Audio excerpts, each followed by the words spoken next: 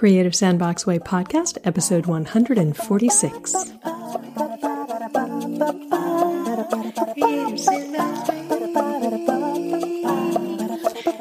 Sandbox Way. Creative Sandbox Way. Hello, I am Melissa Dinwiddie, creativity instigator and author of The Creative Sandbox Way, here to explore and investigate anything and everything having to do with transformation through play at work and at home. This episode is sponsored by the 6th Annual Create and Incubate Retreat, September 12th through 16th, 2018. I know it feels like probably a very long way away, but it's actually just right around the corner because there are just a few spots left, and I would love to have you join me. Give space to your art, to your play for 5 days with me, and walk away transformed. That's right. We will play, and you will transform. And it's a very small retreat, only 12 people total, including me. And most of those spots were snapped up by returning alums. So as of right now, there are just a few spots left. And early bird pricing and installment plans are available. And you can see what past retreatants have to say about their experience and come and join us over at createandincubateretreat.com. That's createandincubateretreat.com. I would really love to have you join us if it feels like a fit for you. Today's episode is an interview with quantum storyteller Mike Bonifer. What is quantum storytelling? Well, Mike will talk about that. But really what this episode is about is Mike's life in story. Mike has worked in Hollywood. He started out as a publicist for the original Tron movie way back in, I guess that was the 80s. And he was the founding producer of the Disney Channel, where he pioneered the Walt Disney Company's entrance into cable television with the legendary documentary series Disney Family Album. As the producer of the award-winning website for Toy Story, he introduced movie fans to Pixar's extraordinary storytelling and co-founded Network Live, producer of some of the biggest online music events in history, including 2007's Live Earth concerts for the environment, for which he served as chief storyteller. And also in 2007, he wrote and published Game Changers, Improvisation for Business in the Networked World. And with Dr. Virginia Kuhn of USC's School of Cinematic Arts, he co-founded Game Changers, a learning company that applied improvisation to business communication. His work with Game Changers dramatically improved the performances in units of companies such as Skype, Gap Inc., the Walt Disney Company, United Airlines Media, Gawker Media, NetApp, and General Electric. He has conducted university workshops in public health, entrepreneurship, engineering, sociology, and cinema. He's collaborated with Alan Alda on a workshop for the Viterbi School of Engineering at USC. He's explained quantum storytelling to physicists at the Lawrence Livermore National Laboratory. He's coached Ron the Garden Gangster Finley on his famous TED Talk on urban gardening, and he was the featured storyteller at the 2014 San Miguel International Storytelling Festival in San Miguel de Allende. And in 2015, he conducted workshops in Central America for the Notre Dame Executive Education Program. Clearly, he has quite an impressive bio. More recently, Mike is a co-founder and partner at Big Story, a company of strategists and practitioners who are first in the world to utilize quantum storytelling, which is an emerging organizational science that accounts for how stories are created, live in networks, and influence behaviors. And our conversation is filled with stories, including how Mike got started as a storyteller when he was just 10 years old. So with that, and with no further ado, enjoy my conversation with Mike Bonifer.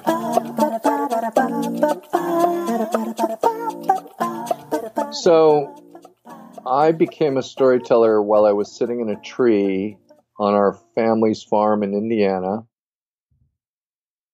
I was 10 years old, and I was sitting in the tree because if I came down out of the tree, I would have to work on a project that I did not completely believe in. And the project was turning our farm into a theme park built around rehabilitated horses, which was my father's big idea. And as the oldest of 6 children, I was the first one that was coming online to be a hired hand, to be a worker, to be a Sancho Panza to his Don Quixote, of this dream he had to build a theme park in the middle of nowhere around rehabilitated horses, in the middle of nowhere in southern Indiana. And I would wrestle all the time with this awakening duality that I just could not resolve. And the duality was, it was a beautiful thing he was doing. We actually didn't understand how beautiful because he was healing himself from World War II, which he never talked about. So we did not know this. He never talked to my mom about World War II. He never talked to any of the kids. But I knew that there was something absolutely pure and heartfelt and based on love and necessary and even heroic in what he was doing. At the same time, I thought it was going to be a terrible ordeal and a failure as a business. I think some of that came from my mom on the terrible as a business part, and part of it came from common sense, and part of it came from getting tortured on the school bus by kids when we had to wear our cowboy hats and string ties to school to promote near the end of the school year, to promote the cloverleaf riding stable and park for the kids to come out. And the older boys thought that was good for making sport of on the school bus and playing with cowboy hats and taking them away from you. And so I was wrestling with this. I'm sitting in the tree and I'm going, God, it's wonderful, and I can't fault my dad, and yet it's not going to end well. Or there's gonna be shitty on some level. And it suddenly dawned on me, for whatever reason, that the only place these two things would fit, these two ideas would fit, would be in a story. And that if I could tell a story about what my dad was doing, it would make sense to everybody, myself included. And I realized that was the thing I needed to do, was write a story about what we were doing. And it would be years before I ended up writing that story, but that story, that myth, that moment guided me. That set me off in my direction of, I'm going to tell this story. And in order to tell the story, I had to learn a lot about storytelling. I had to become a storyteller. I had to do what it took to gain the skills required to tell that story. And so that was a big part of it. That was the start.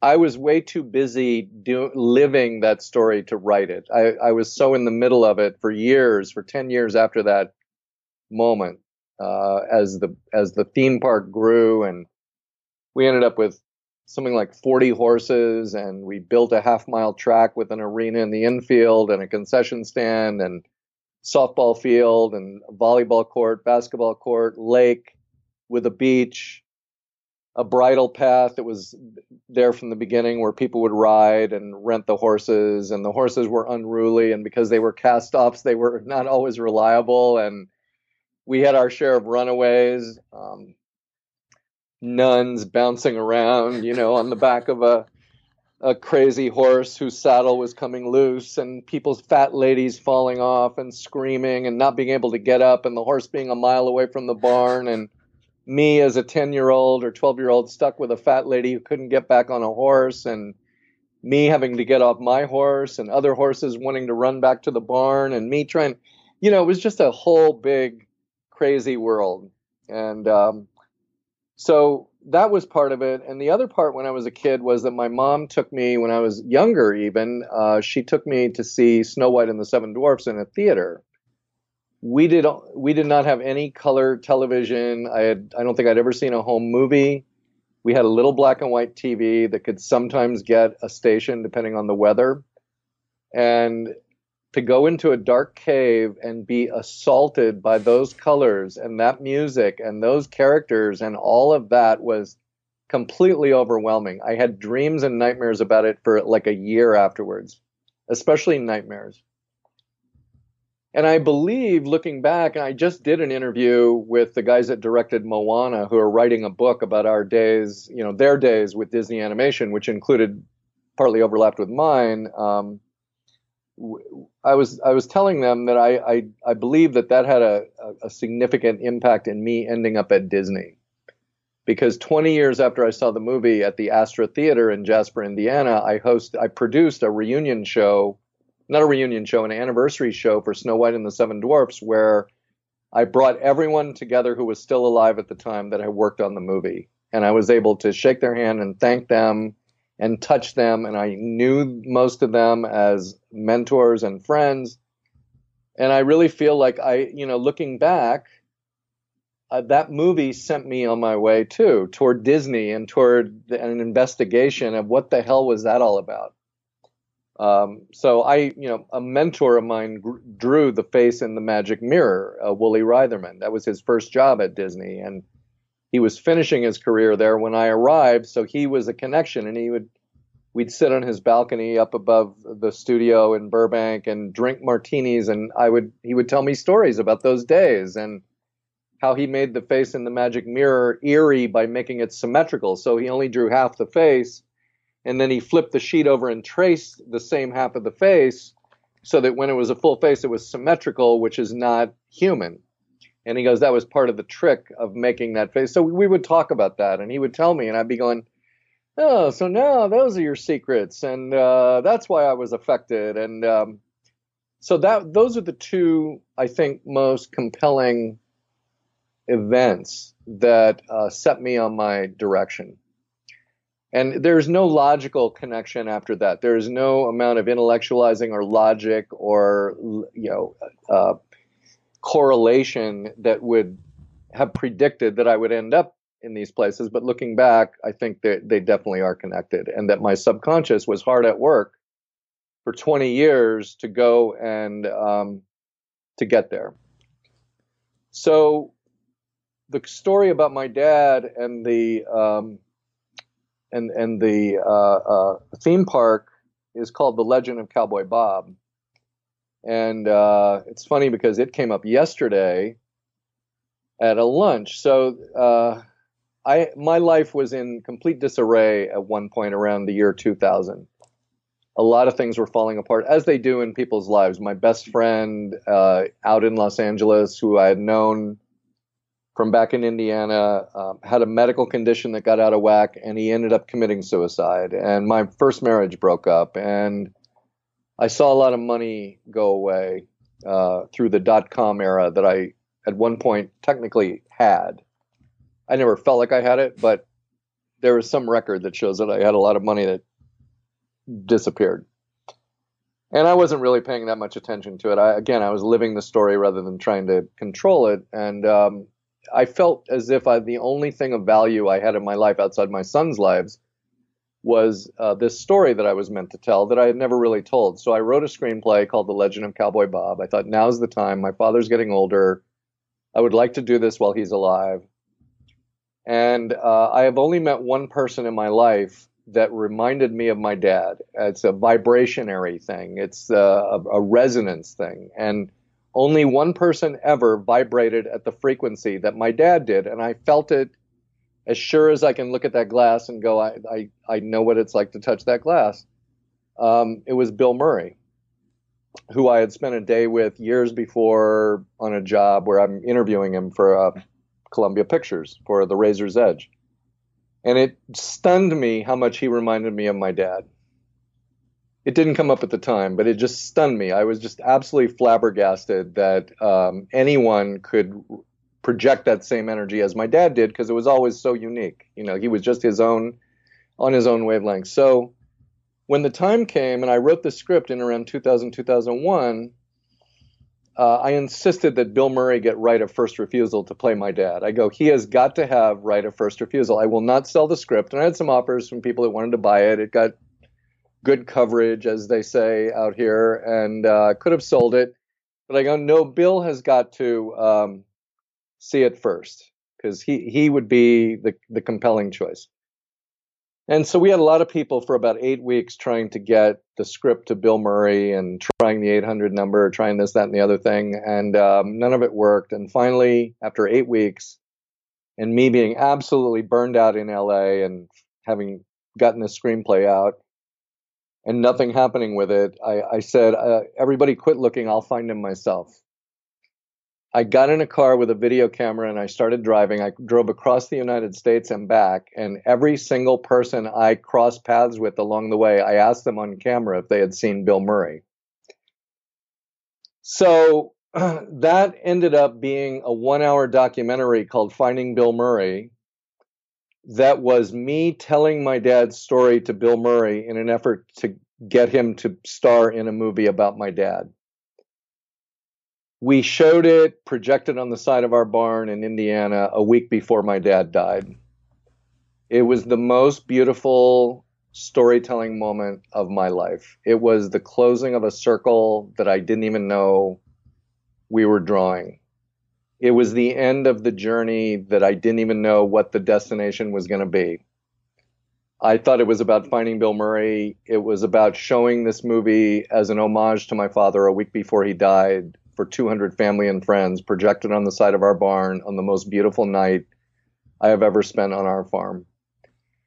And that's when I didn't have to find Bill Murray anymore. That was the meaning of it all along, as I was meant to, this was how it was meant to be. This was the telling of the story. During that adventure, someone introduced me to Bill's youngest brother, Joel. And Joel wanted to get the project to Bill, and so his price of admission, because a lot of people come to him and want him to get stuff to Bill, the price of admission was he wanted me to write a screenplay with him about a junior high basketball team from Chicago. It was an idea that he had, and he liked my writing, he liked the screenplay, and he goes, oh, I got this idea. So for about 6 weeks, we spent 3 mornings a week writing this screenplay, and Bill was all around. This was while I was still making the documentary. We didn't know whether we'd see him or not. But Bill would call, and Joel would have to take a call in the next room, and I'd hear Joel say, yeah, he's here. No, he's a good guy. No, you should meet him. No, he's a good guy. Yeah, you should meet him. And I am so grateful that Bill didn't, as we say in improv, solve the problem. Because if Bill had solved the problem, if he had read the script, even if he had said no, it doesn't matter what he said, if he had read it and come forward and made himself visible, that perfect moment on the farm would not have happened, most likely. And so more than anything, I am grateful. And so the funny thing is that Finding Bill Murray is coming back around, because there's a filmmaker from Philadelphia making a film for Netflix and True TV called Bill Murray Stories. And he came out and interviewed me not long ago, and then he moved to LA. His name is Tommy Avalone. He's like 23 years old. And so Finding Bill Murray is going to be a centerpiece of that. And he asked me if I would introduce him to Joel. And I said, I don't know. But Joel and I had lunch yesterday. And Joel's like, oh, I'll meet with the guy. And so it's still alive. And, we're still interested in the screenplay that Joel and I wrote together. And actually now, I would sell The Legend of Cowboy Bob as strictly a money deal, because I've had my piece of it. I've told my version of it. So we've got this asset that we could do something with that a lot of people still like, and it doesn't have to star Bill Murray. I never have to meet Bill Murray. I will be forever in his debt and grateful for what he did to not solve the problem. But it's created. So today I would call Finding Bill Murray a game, or as we call it, a story engine.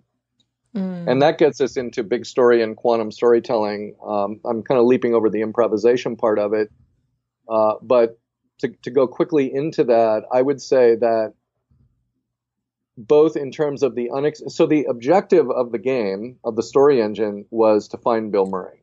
That was the objective, the point of focus. And I never wavered in that. But there were rules to the game, such as no stalking.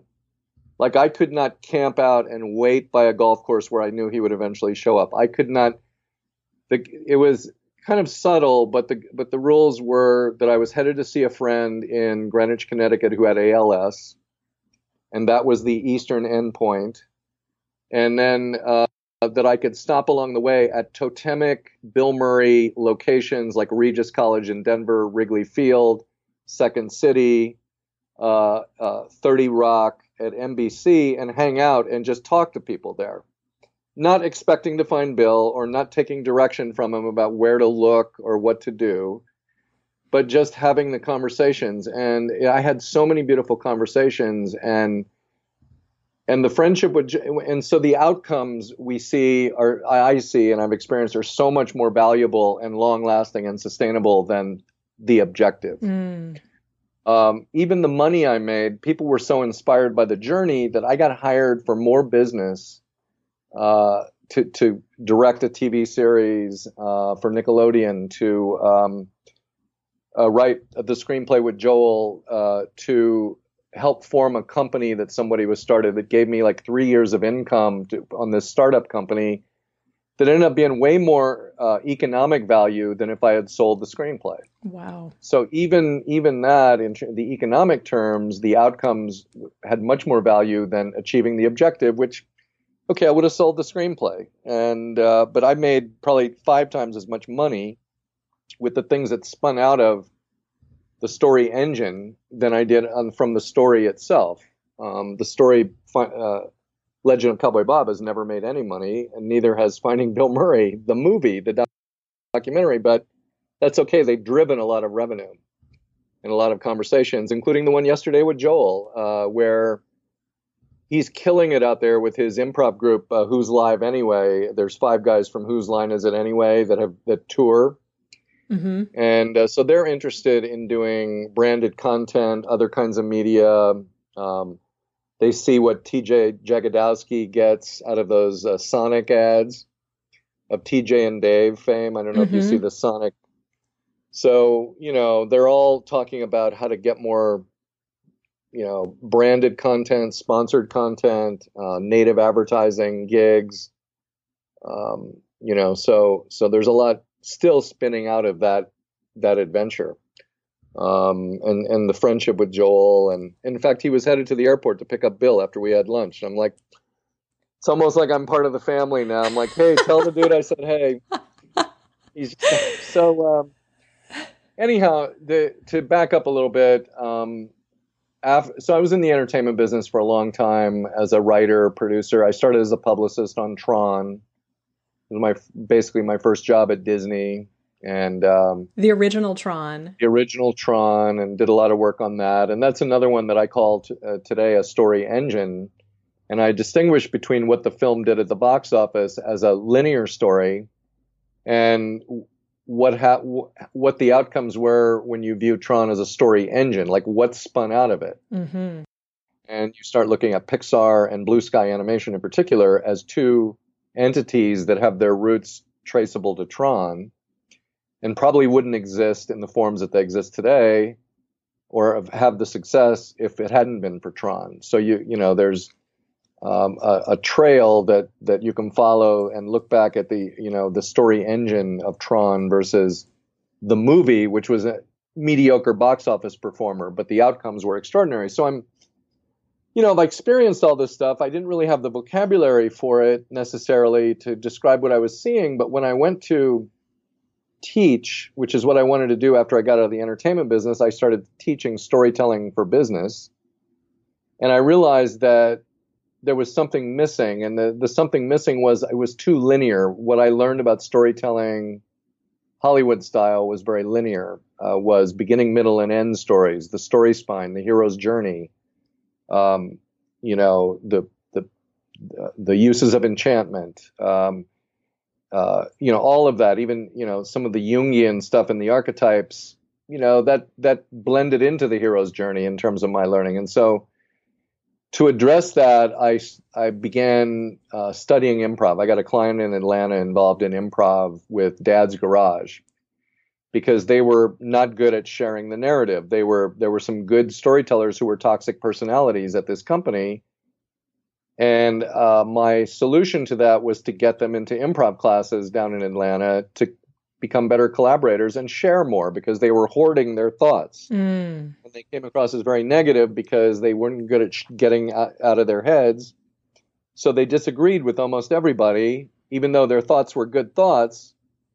They didn't put them out there to be collaborated on. They put them out there to be imposed on people, you know. And I said, let's mix it up. And so that got me down a path where, you know, from about 2001 to 2007, 8, I was taking improv classes and performing improv out here and writing my book Game Changers in order to, and I was back in the entertainment business at that point in order to get that education because I felt I couldn't teach anything about storytelling if I didn't have improv at least, my repertoire.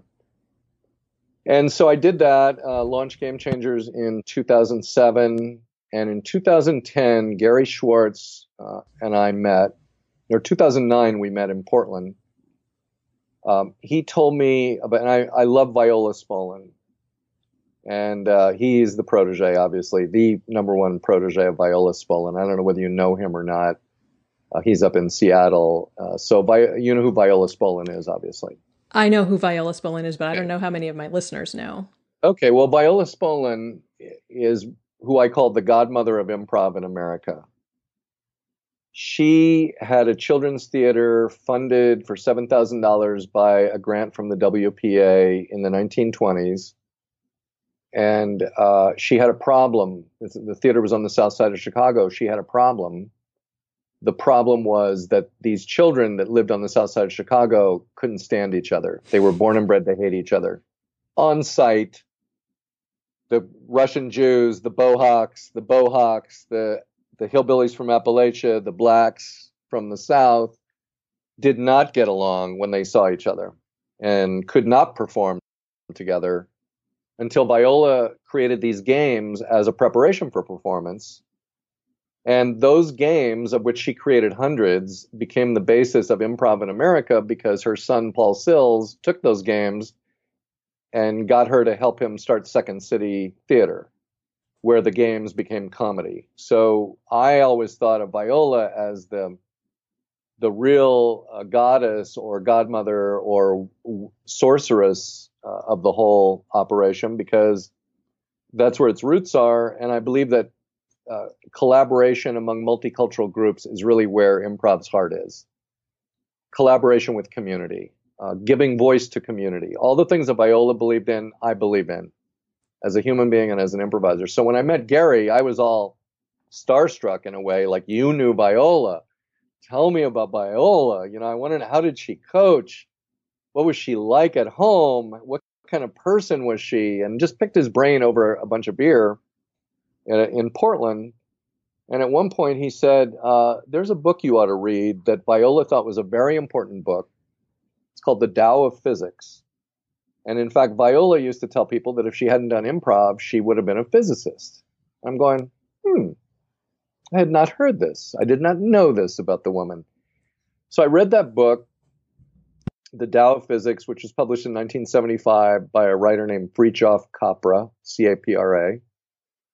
I read it like a detective novel to solve the mystery of why the godmother of improv in America would think this is one of the most important books ever written.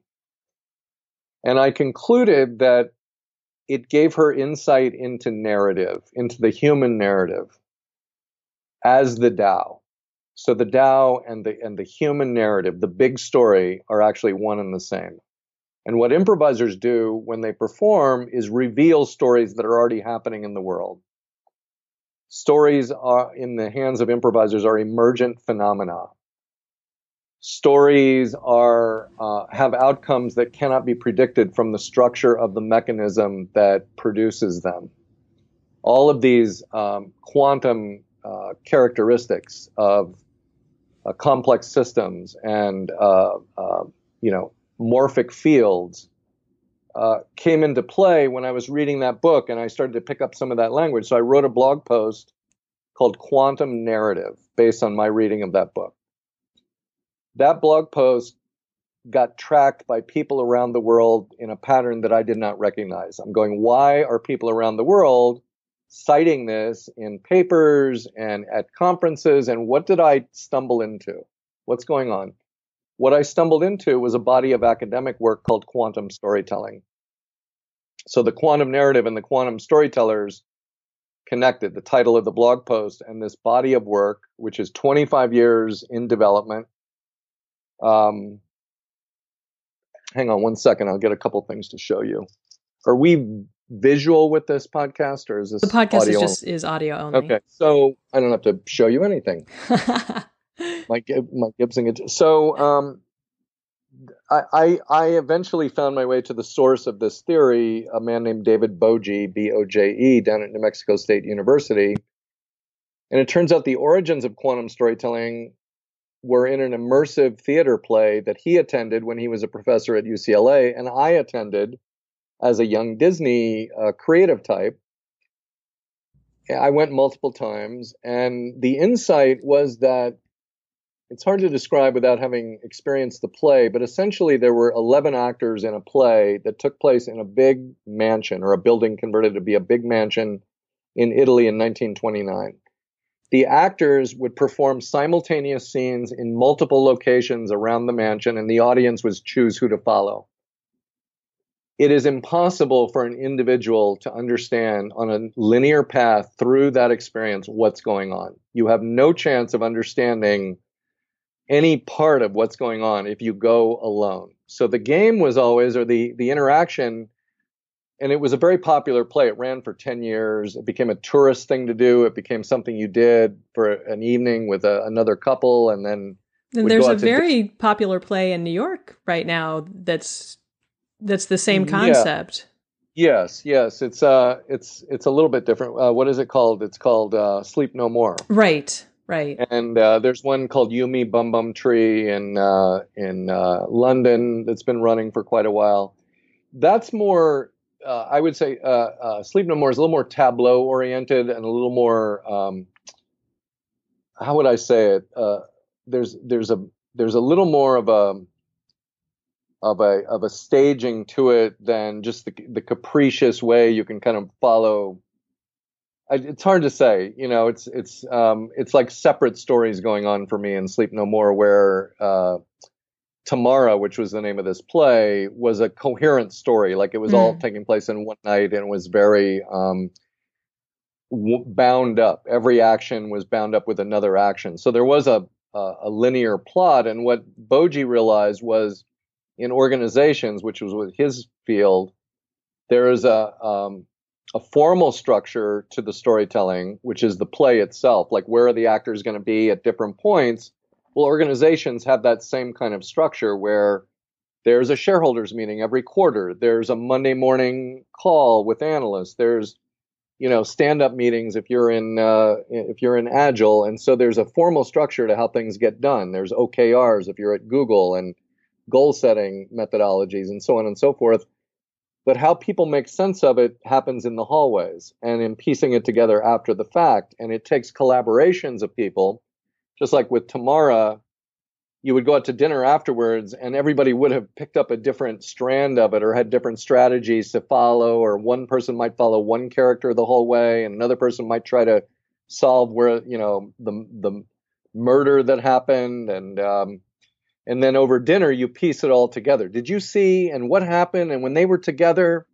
And you start to get a coherence around it. And so, this is just 200 audience members and 11 actors, but when you have 10,000 actors and your customers and the marketplace are the audience, it's obviously infinitely more complex, but the structures are still valid. And so Boje began his life's work with this immersive theater play and became the originator of quantum storytelling, which has this beautiful canon to it now of 22 years of a journal called Tamara that is being published quarterly.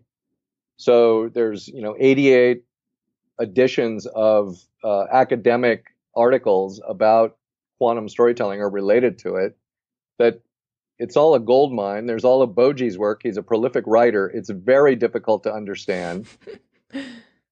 It took me a while to even get permission to go and visit Boji at New Mexico State, because he gets random people just showing up apparently and wanting to see him. And so I had to run a bit of a gauntlet to get permission to go down there.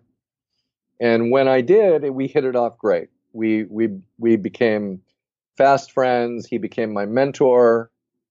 And I took almost 5 years to unpack this academic work, 25 years of academic work, 22 years of journal publishing, all of Boji's writing. And he's not a great writer. He's a great academic, but he's actually a good storyteller. But when he jumps into the academic stuff with the citations and the deep reading that's required, and all of the referencing that goes on with it to understand it, it would take me a long time to get through it and to do enough of the surrounding reading but finally we emerged from it really just in the last year, I think, where we've got a solid and a valid understanding of how this process can be implemented in a commercial way, how all this academic work can be poured into an effective way of helping organizations improve their performance in different ways. So we've developed what we call the Ergo story engine. And this comes from improv in a way, because everybody knows that there's games and improv scenes. We began with my previous company insisting that ideation sessions result in ideas that had game structure. So I wanted them to have more than just idea energy around them, subjective, creativity, people's ideas of creativity, but what will it take to execute an idea? Who will it take to execute an idea? How will the idea be brought to life? Which was more important to me than what the idea itself was, because a lot of ideas can sound great in a room. And the minute you leave the room and they hit reality, you go, well, that's not going to happen. So we began insisting that ideas have this structure that we called Ergo, environment, roles, guidelines, objective. And that was drawn from my understanding of improv and game structure. And it was when Bridget Kloss, who works with us occasionally and was working up in San Francisco with us, we were using this, and she's been everywhere. She's got a deep history in improv going back to Second City. She toured with the national Second City touring company. She performed in Vegas for a few years with Second City, and knows everybody and has a master's degree in education. She looked at me and said, I've never seen game defined before. She goes, this is the first time. She goes, I think you can really do something with this. So she was a godmother of her own in a way, or a midwife might be a better word, where she goes, you're on to something there. And then when I took it to the quantum storytellers, the idea of using this game structure as a triggering mechanism, or a mechanism that relates to the field. So in quantum mechanics, there's no phenomenon that exists independently of the mechanism that's used to observe or create the phenomenon. There's a complementarity to that. Excuse me. A sip of coffee. So that was a big contribution to the canon of quantum storytelling, is to come in with the game structure or the story engines. And I would present papers every year at the Quantum Storytelling Conference. As I'm going through this, I would beg their indulgence. I was the only non-PhD in the room usually, and had forgotten most of what I learned as an undergrad besides. So I would go, begging your forgiveness, but here's what I'm seeing. And they were very kind and very supportive. I presented a paper in, I want to say 2013, called Big Data Meets Big Story. Big Story being the colloquial name for quantum storytelling that I had given it. And it was Chris Sams up in San Francisco, who also has worked with us on occasion and comes out of Bats Theater and is an amazing improviser and coach. When he heard excuse me, when he heard when we heard me use the name Big Story, he goes, "That's the name of the new company." And that was the day I filed in 2015, early 2015, for the trademark. And that was the beginning of, the transition. I merged with a friend of mine's company down in Austin, Texas, Jeremy Carnell, and we launched the company in late 2015 at something we called the Big Story Conference here in LA. And it is, I really see the rest of my career having heavily to do with unpacking the quantum storytelling and making it accessible on a broader scale, and making what we do more scalable itself, because I believe that it holds some of the answers to inclusion, to diversity in narratives, to community narratives, to creating more equity in designs for almost anything, any kind of project. We've got a client now that wants us to work with labor and management together. And, we have people telling us, well, labor, they don't have to do anything. They can sleep at their desks if they want. They're inherently lazy because of the contract, and really kind of harsh things about labor. And right away, I think to myself, well, that's because they have no skin in the game. They have no what we call equity in the design of the work.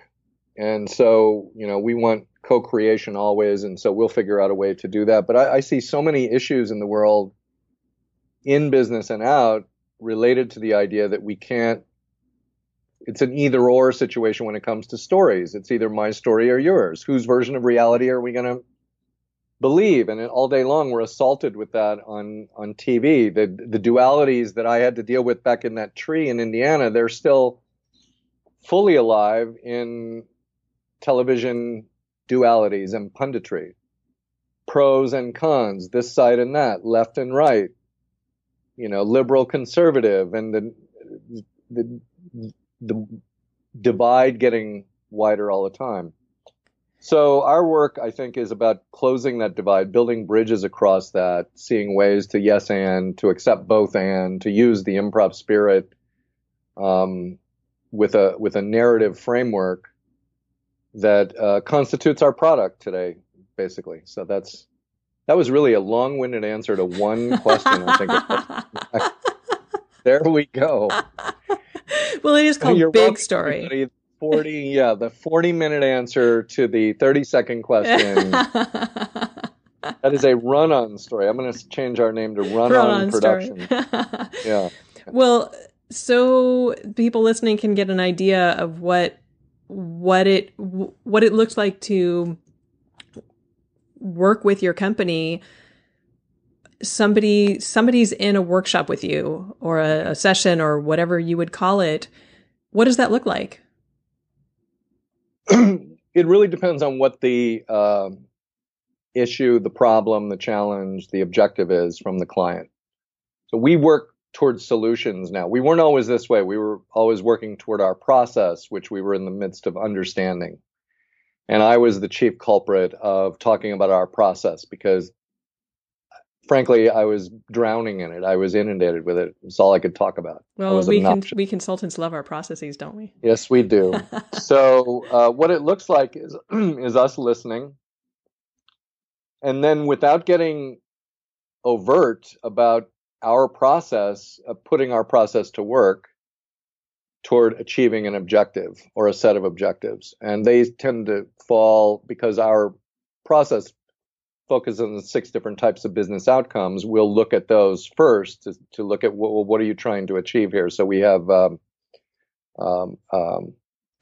opportunity, recognition, solutions, identity, or you might say consistent identity, community development, innovation, and conversions or transactions. And generally, somebody will come to us with one of those concerns, one or two, and the RFP or the business problem will relate to one of those. And then we'll start orienting a program whether it could be a workshop in sales training. So we'll do workshops. We will do original productions, original media productions. We'll do influencer marketing, story analysis. So we're bidding on a big project right now to analyze all the marketing efforts of a major university. Wow. And our approach to that is going to be a narrative approach. We believe that our competitors will mostly have a data analytics approach. And then from the data, attempt to extract stories and claim those as the relevant pieces or the relevant patterns in the data. The issue with that is what Paul Z. Jackson of the Applied Improv Network first alerted me to is VUCA, volatility, uncertainty, complexity, and ambiguity in large data sets or complex systems, where you find a lot of ambiguity in large data sets. You can draw two completely different conclusions from the same data set. So the two conflicting stories, the duality is still there. The effective response to that is to begin with story, and instead of only looking for stories in data, also look for data in stories. Yeah. So there are current stories, both inside and outside this university, that are very much alive and in play. And we actually have to begin with those, because those stories are holders of the data. Those stories contextualize the data.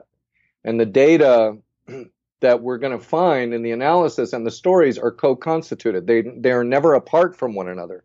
The data never lives alone. It's not on an island somewhere that we're going there and loading a boat with it and coming back with just the best parts. It's not like that. Yeah. I was just reading an article about that in Harvard Business Review. Don't I sound so like business-like? Yeah. I read an article about that in Harvard Business Review. You're supposed to say HBR. No, HBR, yes. Yeah, there you go. We're on to you, Melissa. That's right. So anyhow, it begins with a lot of questions, and we like to set up the query structure to, we'll usually gather data.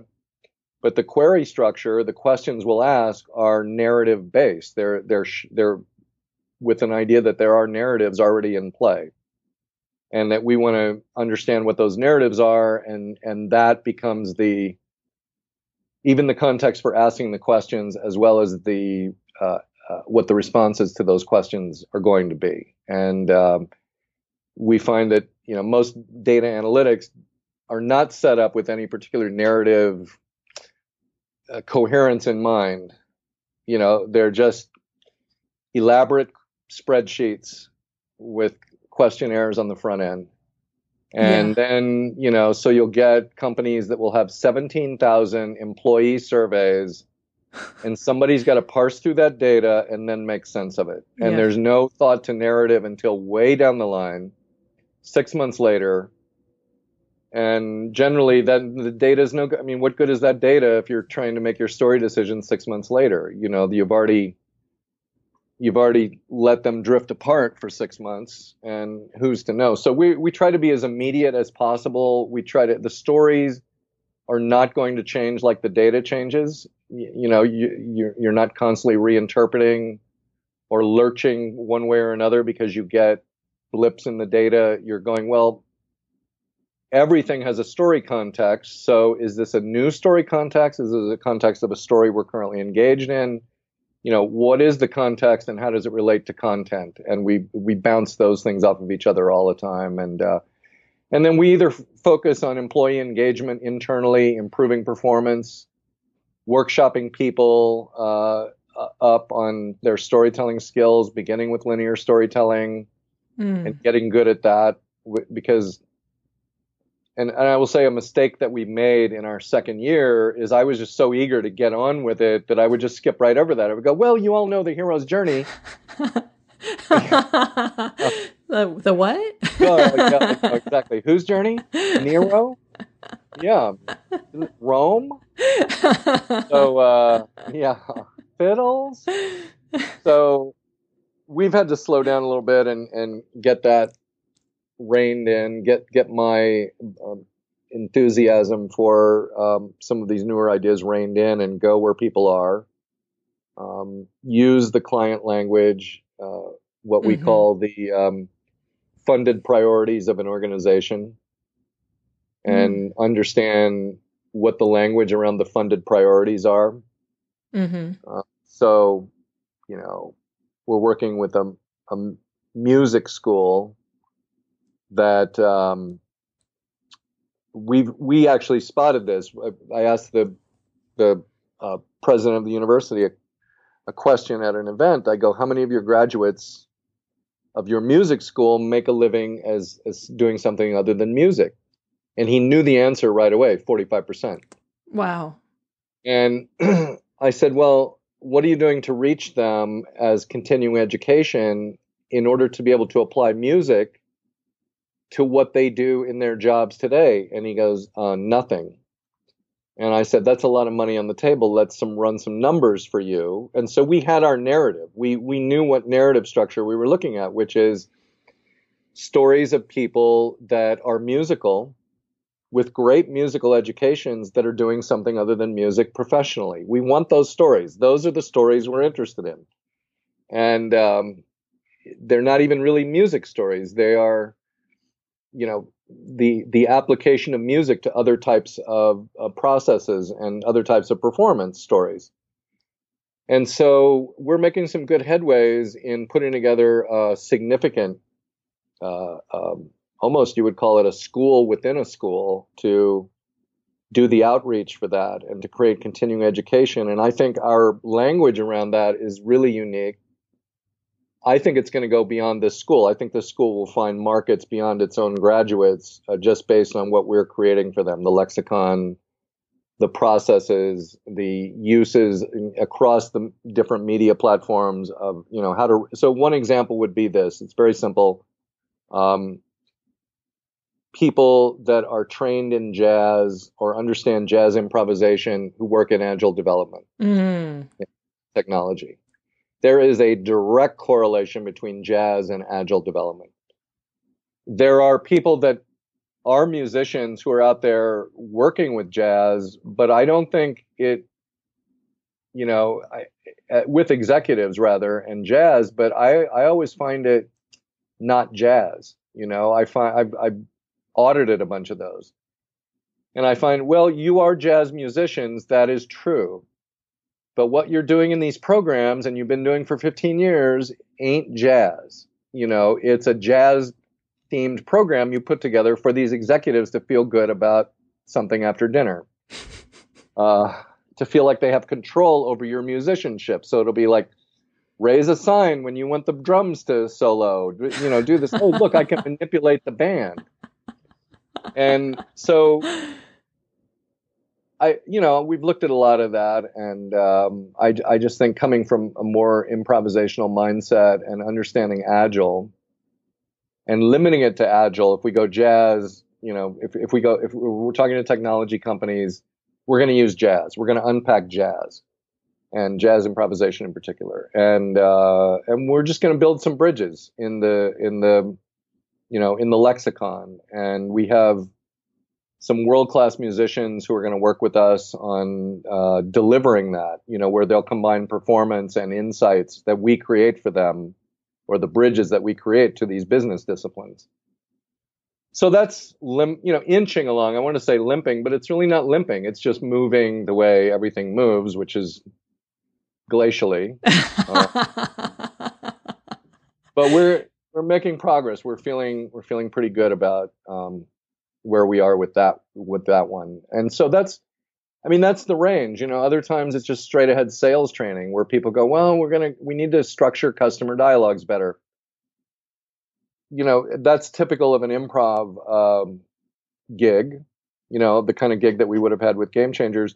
What we've added to that is, let's understand the customer dialogue as an ongoing story. You're co-creating a story. What would that mean? And then we'd start to look at things like, well, who plays what role? Where is the environment? What are the settings for the story? Where does it unfold? What are the themes for the story? So it adds a layer, I think, of understanding that maybe improv in and of itself, can't get all the way there always. And for me, it's personal because storytelling is home. And I feel incredibly grateful that I found improv along the way. It's just been one of the great gifts of my life. It's led to so many things, including this. So, wow. Thank you. Amazing. And thank you for sharing all those different examples. That makes it so much more concrete and easy to really wrap my head around it. And I know you have a hard stop. Yeah, I kind of do. I have to finish something up here, and then I'm telling a story tonight, as a matter of fact. Oh, how cool. At a storytelling event normally you're supposed to tell stories about your own experiences, but the theme was such that it made me think of a story about Walt Disney and his daughter. And it had to do with forgiving grace, I think it's called, or forgiveness. I just knew a great story about Walt and his daughter, who I knew, Diane Disney Miller, that she had shared with me at one point. And so I usually don't write my stories out. I usually tell them improvisationally. But because it's Diane's story, it's not mine. I wanted to write this one out. And so I'm writing and I'm editing, and it's supposed to be a 10-minute story, and I read through it. It was 20 minutes long. Now I'm going, oh my God, my children. See you later, hacking it up. Killing those darlings. Yeah. My beloveds, you're all going, bye. I'll save you in an earlier draft. I'll see you in the prequel. Yeah, exactly. Yeah. So, anyhow, I do have to jump. I hope this was, I really was long-winded. I'm sorry. I'm just like monologuing like crazy here. Oh, no, this was amazing. I really appreciate your willingness to jump on a call with me and be on the podcast. This has been really fantastic. Well, I enjoyed talking with you, and I hope it works out. And let's stay in touch, and let's figure out a way to work together on something. Absolutely. I would love it. Thank you so much. Melissa, bye-bye. All right. Bye. Have fun tonight. Okay, thank you. That's it. That's a wrap. I hope you enjoyed my conversation with Mike Bonifer. Let me know if you resonated. And thank you so much for joining me today. If you are getting value out of this podcast, share it with a friend. And I would be super appreciative if you would take a moment to hop on over to iTunes, the Apple Podcast Player, whatever it's called, and leave a rating and review. If you don't know how to do that, I have step-by-step instructions for you at creativesandboxway.com/iTunes-review. That's creativesandboxway.com/iTunes-review. And email me to let me know that you left a review, and let me know how the podcast has made a difference in your own life if you'd like to be considered for a listener spotlight. That's how you apply. If I pick you, we will have a really fun, relaxed conversation, and you'll get to be featured on the podcast, just like Mike Bonifer was. How cool is that? Reviews are super important because it's not just stroking my ego, although, hey, that doesn't suck, but it's how other people find the show. So it's really how you can make a difference for somebody else. Because when somebody is looking for a podcast to listen to and they search for podcasts about creativity or about play or about innovation or productivity or whatever it is they're searching for, podcasts that have more reviews pop up higher in the search results. So the more reviews the Creative Sandbox Way podcast has, the more likely it is that somebody else will find it. So you would be doing not just me a favor, but other people who are looking for podcasts really big favor by leaving a review. So I'd super duper hugely appreciate it. Anyway, that is it. Until next time, thanks again for joining me, and go get creating.